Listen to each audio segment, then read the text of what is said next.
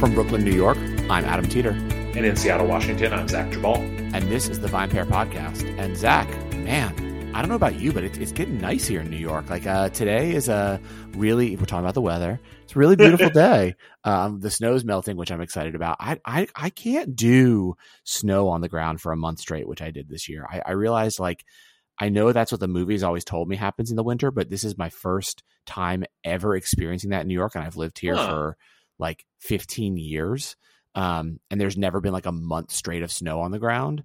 So I always thought that like my elders were lying when they were like, oh, I walked up, but it was a month straight of snow on the ground this year. Yeah. And I'm like, I'm over it, man. I'm over it. So I'm glad that it looks like it's melting.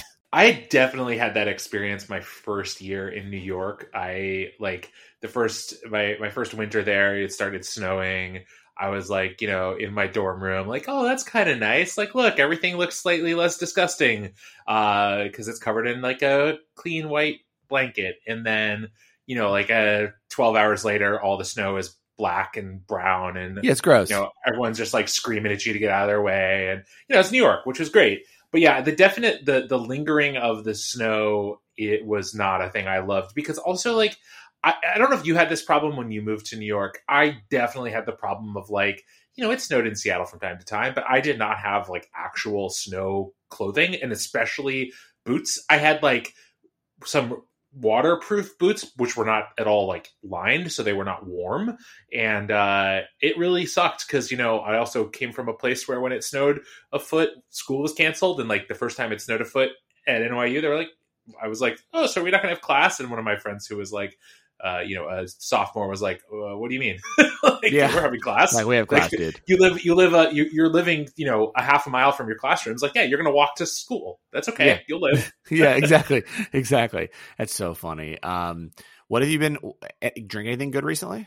Well, I gotta say, the thing that came to mind that I had recently is I'm going to take a little issue with VinePair content, which look, I hate to do, but there was a slanderous piece about my beloved Willet bourbon. Actually, I will say my love for Willet is more about the rye, which is why my dog's name is Willet Rye Jabal and not Willet Bourbon Jabal. But I read this piece, very well written, very well sourced about how Bourbon TikTok hates Willet bourbon, and I was like, okay, well, I've got a bottle of it right here.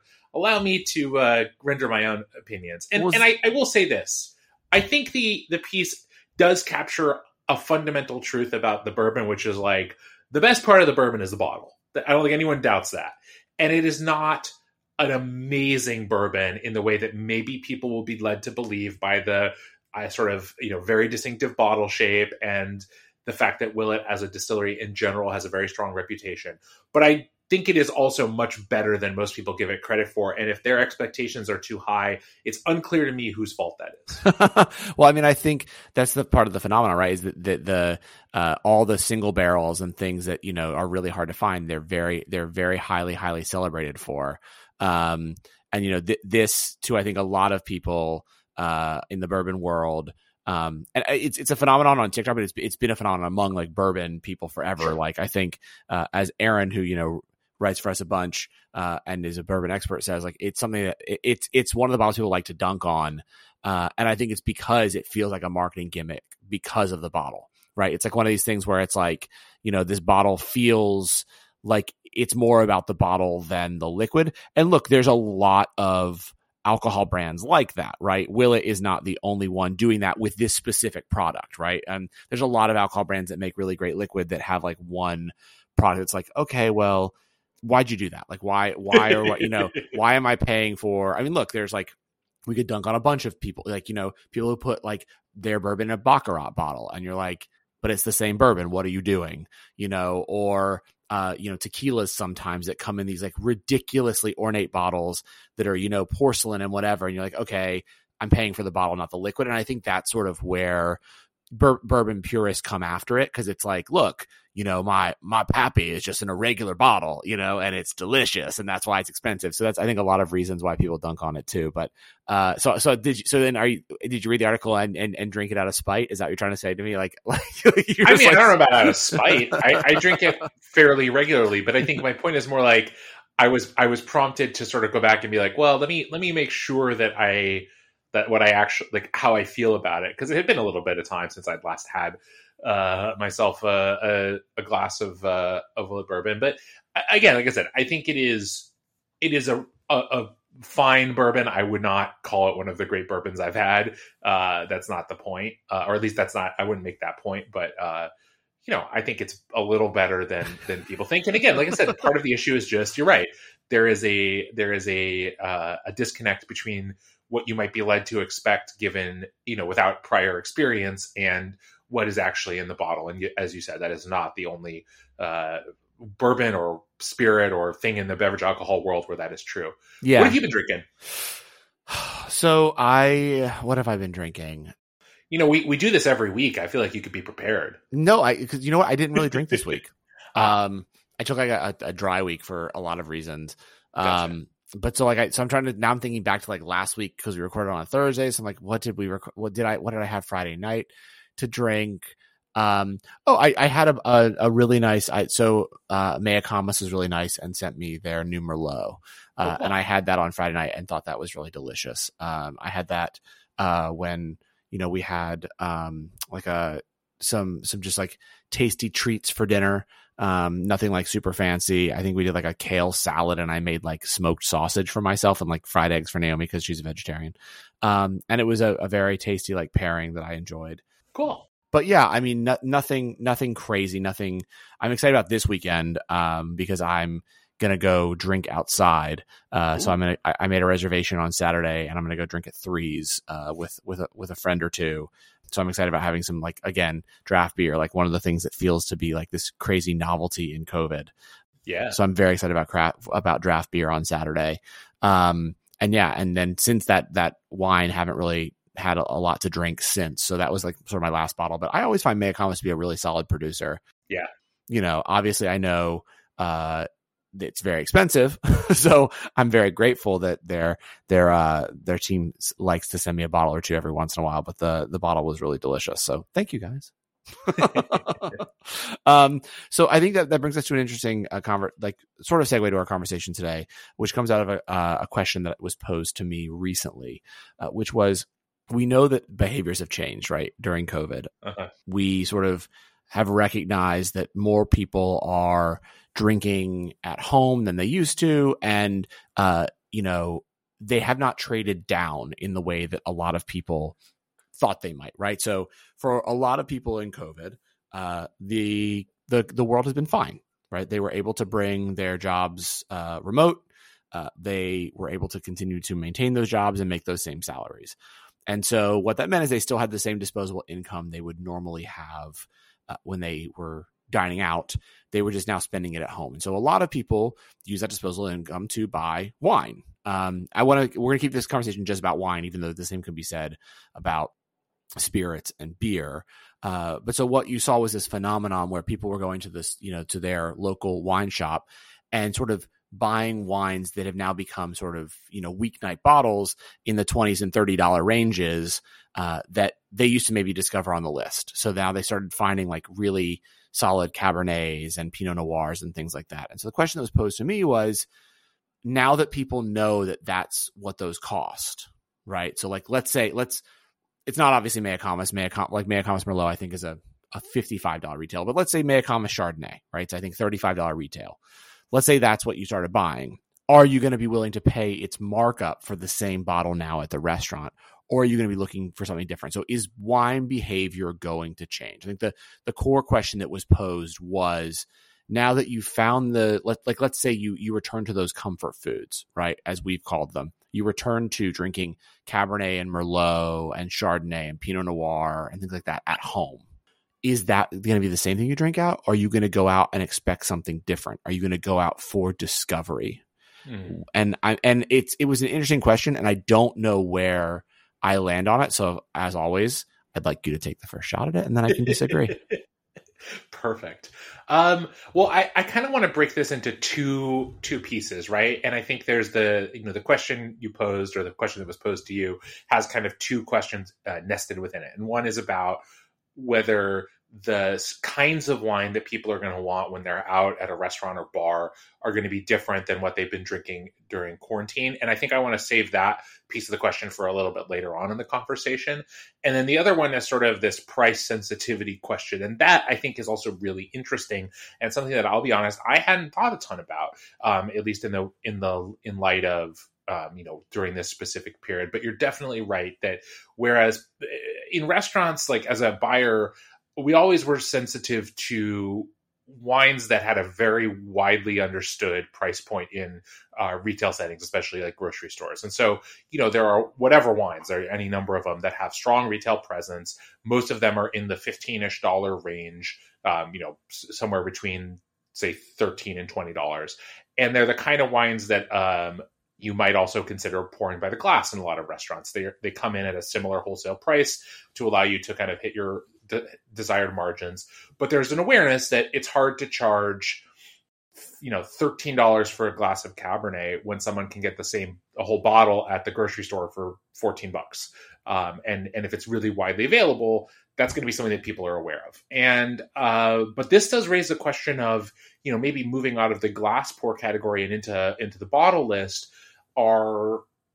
Is there going to be a whole sort of set of wines that are now subject to similar wide understanding, or at least enough understanding that guests would be, sort of turned off by standard restaurant markup? And I don't know that I have a direct answer to this. I will say that a thing I have thought about is that, like many things in the restaurant industry coming out of COVID, certain things that were just kind of the way things were done need to be reevaluated. And I think beverage alcohol pricing might be part of that. I think, for a long time, there was a pretty universal format that was only occasionally deviated from in restaurants. You marked up your glass pours, 4 times the cost of the bottle. You were basically paying for the glass or the bottle with the first glass. You marked up your bottles of wine 3 times the wholesale price. And you kind of, maybe you played around with things at the margins, but that's pretty locked in for most establishments. And maybe if you're a really high-end restaurant with some really, really high-end wine, maybe you don't mark it up quite as much at the really top end, because you're still making a ton of actual profit when you sell one of those wines. And I think that that's something that definitely will have to be revisited, because as you pointed out, people are just not accustomed to paying $80 or $100 for a bottle. And when they know that they haven't been accustomed to that recently, and when they know that they could get that same bottle at their local wine shop for $40, that's a big ask. So I think it's definitely going to shift some consumer behavior in that regard.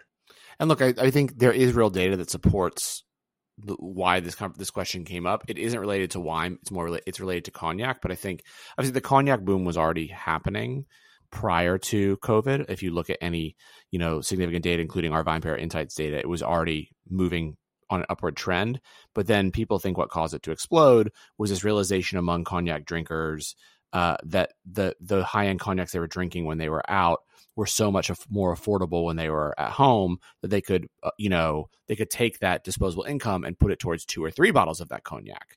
And so, the question is that the same for wine, right? If there's a Barolo I like that I had, I would order out maybe once in a while at $150, but now I know I can get it for $50. I could get 3. What does that mean? And I do start to think that, it potentially does mean that there's going to be more of a desire for discovery at the restaurant. I think, also, people are, and I think that's a good thing for small producers. I think that's going to be a thing that larger producers or regions that are more classic are going to need to understand and accept. I think that that's going to be across the board. I think we're going to see, my sort of feeling is we're going to see this sort of move where there may be 1 or 2 sort of classics at a lot of restaurants, but that, if you already have discovered the Napa Cabernet producers you like now over the last year, the odds of you going to a restaurant and being willing to dabble in a new Napa producer is probably pretty rare. Who you like now. Those are your producers. You're drinking that at home, and maybe you'll continue to play around at home at that price point you're willing to now pay because you've gotten used to that being the price point for Napa Cab. Look, again, just a theory. But that maybe out, you're willing to now explore, a region from California that you're not as well aware of, right? That maybe you can't get at your local shop, or there's not as large of a selection of that. Someone says, hey, well, they're making really, if you like Napa Cabs, they're making really interesting wines in, I don't know, the Sierra foothills or, Paso. And I have some wines from here you should check out. And I wonder if the same is going to be true for other places. The other thing, though, that I wonder if it's going to shift is, the competing factor here is going to be that I don't know if a lot of these restaurants will have wine professionals anymore on staff. So, whereas the discovery prior to COVID was very much focused on geeky, sort of very esoteric wines in a lot of places, now the person buying the wine, while they will have a wine background, will also be in charge of probably running the restaurant, because a lot of restaurants are going to be looking to make up lost money. I mean, I think that's the other thing to be aware of, is that when these places reopen, they will not be reopening at at even already. Like, they're going to reopen trying to make up for a lot of lost time, for over a year of lost time. And so they're going to try to very quickly make up that revenue, which means not rehiring staff they don't need. Yeah. So what will that look like? And again, I'm not totally sure, but I have a feeling that even there, the restaurateur is going to try, or the person buying, to have stuff that brings people in and away from other restaurants, right? Because I think very quickly, when things reopen, we will like being out, but we won't be out just to be out. Do you know what I mean? I think there'll be 6 months of people being like, yeah, I just want to eat a burger out, and I want a draft beer the way I talk about it, or I just want a pizza and like whatever fucking wine. But then I think, again, consumers will start to say, no, I want to be out, but I want to be out at the coolest spot. Like, I want to be out at like the place that's like the craziest, the most interesting, the whatever. Because again, the difference in what is happening with COVID is that the people who have disposable income are not hurting. Yeah. So it's not like 2008. Like, there is this amount of disposable income still in the economy that people of certain means have, and they're going to be the ones that are going to go out and say, okay, like, wow me, I got really into wine over the pandemic and started collecting. What you got? And I think that's going to make it very different.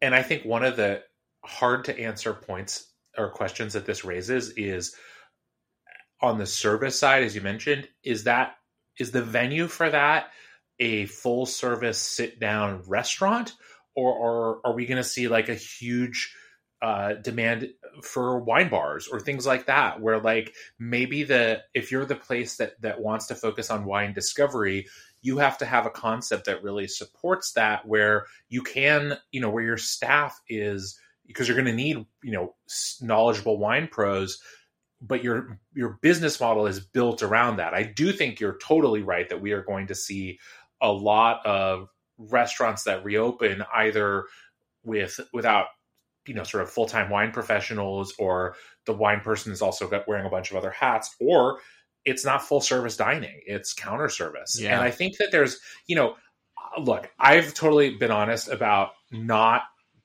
being a fan of counter service as someone who's been a service professional for a long time. But I think I have come around to the idea that there is something to be said about the way that maybe frees up concepts that are much more beverage focused. Yeah. Because I mean, in the end, a bar is just a counter service restaurant, right? I mean, that's all it is. That doesn't serve very much food. And I think you could do the same thing with wine. And again, it just allows you to allocate your resources in terms of staffing in places that might benefit you business wise. And so I think you're right. People are going to want to discover new things. I think it's going to remain to be seen whether new for a lot of consumers is totally off the beaten path variety, or if it's going to be just a producer that they're not familiar with that's making a wine in a style they already like. That will probably vary from consumer to consumer and market to market to some extent. But I do think that also there's something to be said about, what kind of establishments will exist that can really meet that need. And I'm not sure about that.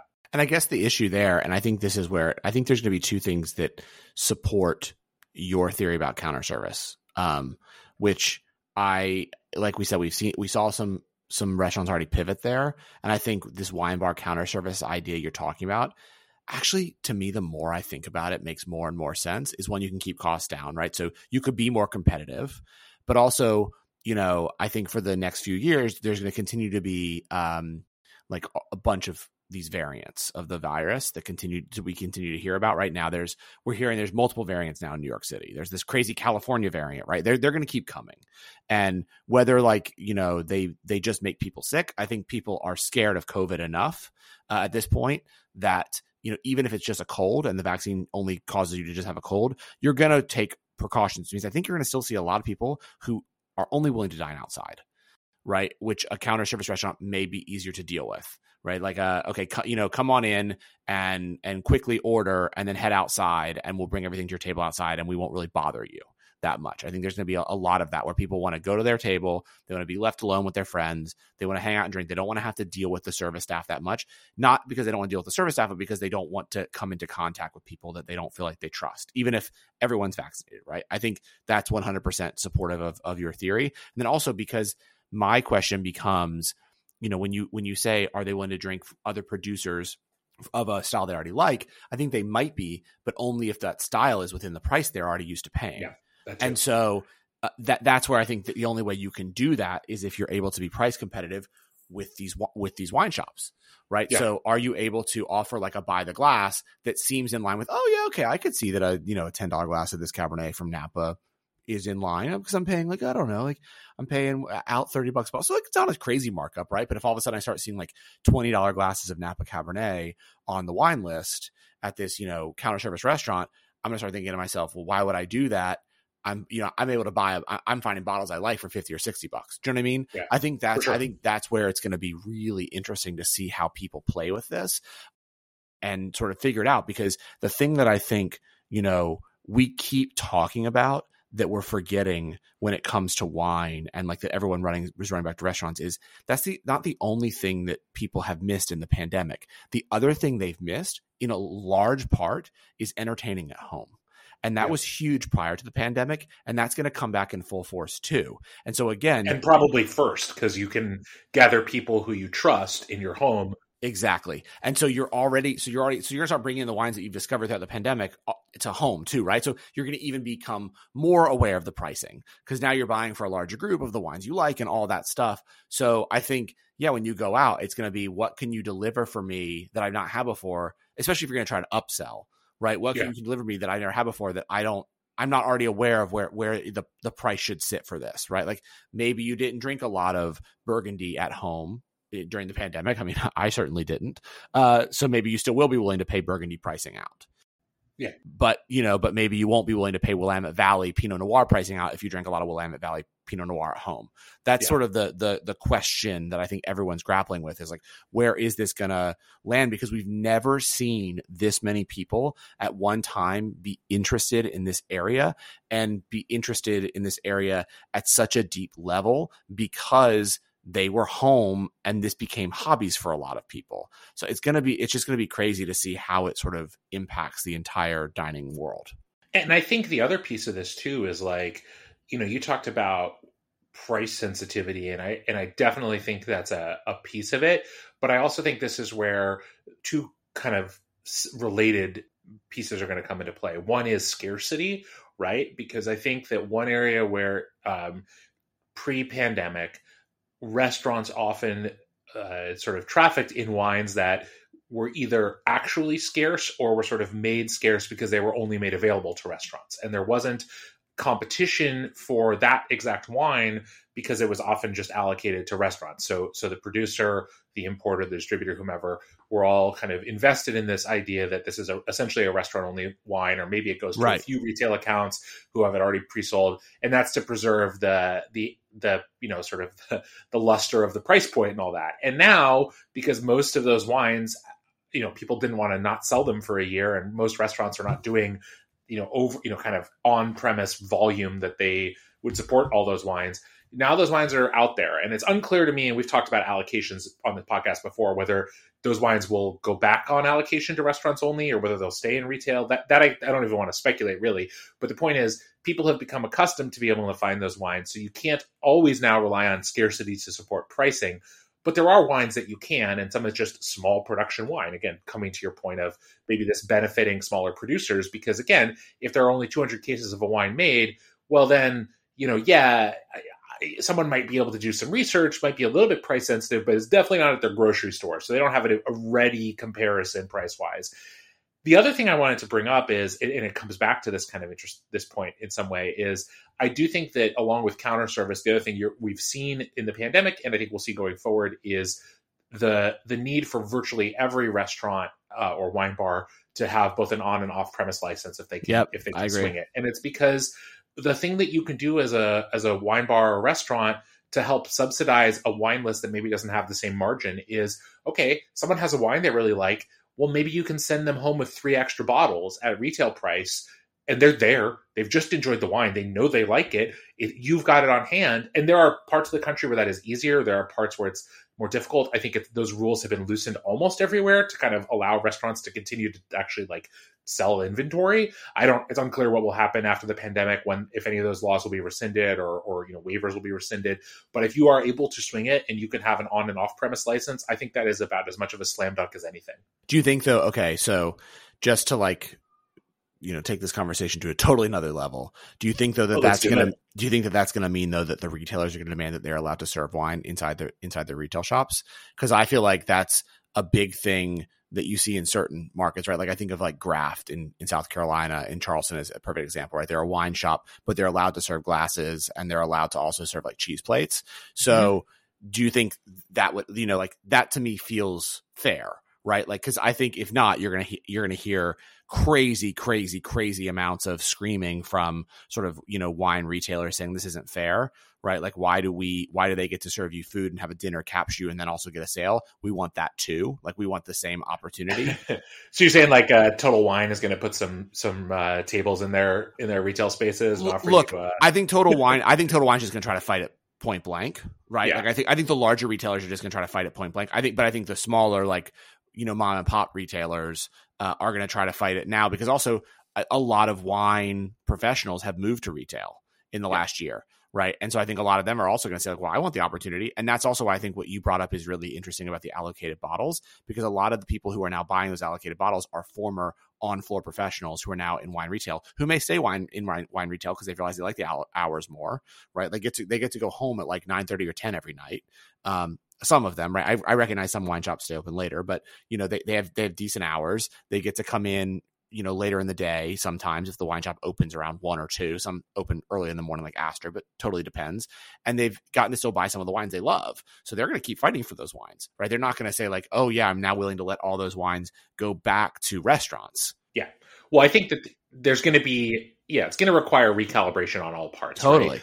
Distributors and importers and wholesalers broadly and producers are going to have to think about, okay, if I had an on-premise only wine previously, does that still make sense for me? I mean, probably not, especially because they've had to probably abandon that stance in the last year. And I think that whether going back to that makes sense. I mean, I think we have one thing that seems true to me and likely to remain true is we have seen a fundamental shift because of the pandemic in the amount of wine that is sold through on-premise versus off-premise channels. And I don't think even when restaurants are able to open more fully that we are going to go all the way back to the ratio we had pre-pandemic. Totally. Because there will be fewer restaurants, their wine programs will be smaller, people will be maybe still dining home more, they might be, who knows what they're doing. But I think you're going to see off-premise sales continue to be more important than they had been pre-pandemic, even if it does swing back a little bit towards on-premise. But I also think, like I said, we're gonna enter a world where some of the classic dividing lines that we used in restaurants and bars previously and versus retail shops, they were already starting to break down in certain markets. You pointed out Graft. There are lots of great examples in Seattle and in all kinds of markets where it's legal to be both an on and off premise retailer. Yep. And people are already seeing that there's real benefit if you're wine focused as an enterprise to be able to both capture glass pour sales because those have high margins, and also to be able to capture volume sales in terms of, retail bottles, because again, that's volume that you're just not going to do when someone is sitting at a table. They're not going to probably drink 4 bottles of wine, but they might buy 4 bottles of wine on their way out the door. And look, it's so much better for the consumer. It's just so much I get it. I get that there's businesses we want to make money, but at the end of the day, shouldn't we all care about the consumer? And for the consumer to be able to be at a place, whether it's a wine shop or a restaurant, where they can have a delicious wine that they discover either through their server or on their own, and then they get to buy those bottles and take them home. It's just better for everybody.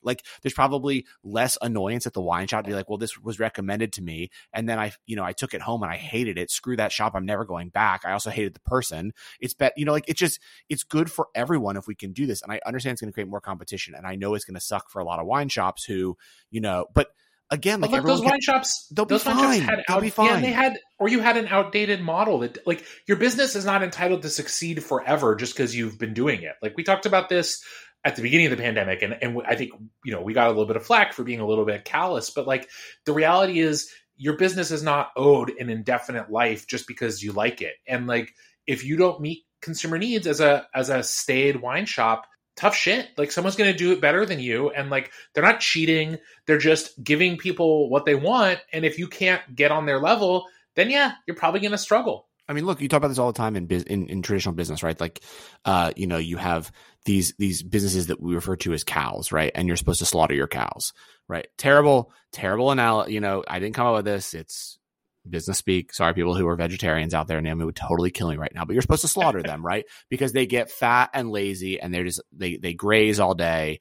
And it's these businesses that refuse to adapt. And I think what's interesting is that COVID has finally brought disruption to the alcohol business in a very crazy way that it hasn't faced in 100 years, right? It's true disruption. And yeah, you're right. The people who figure this out will succeed, and they will adapt, and they will have strong business models. And the people that won't. And we saw this in music. We saw this in literature. We've seen this, we're seeing it in movies right now. I mean, the major studios who are so angry that HBO has chosen to release all of their, movies for 30 days first on the platform are furious.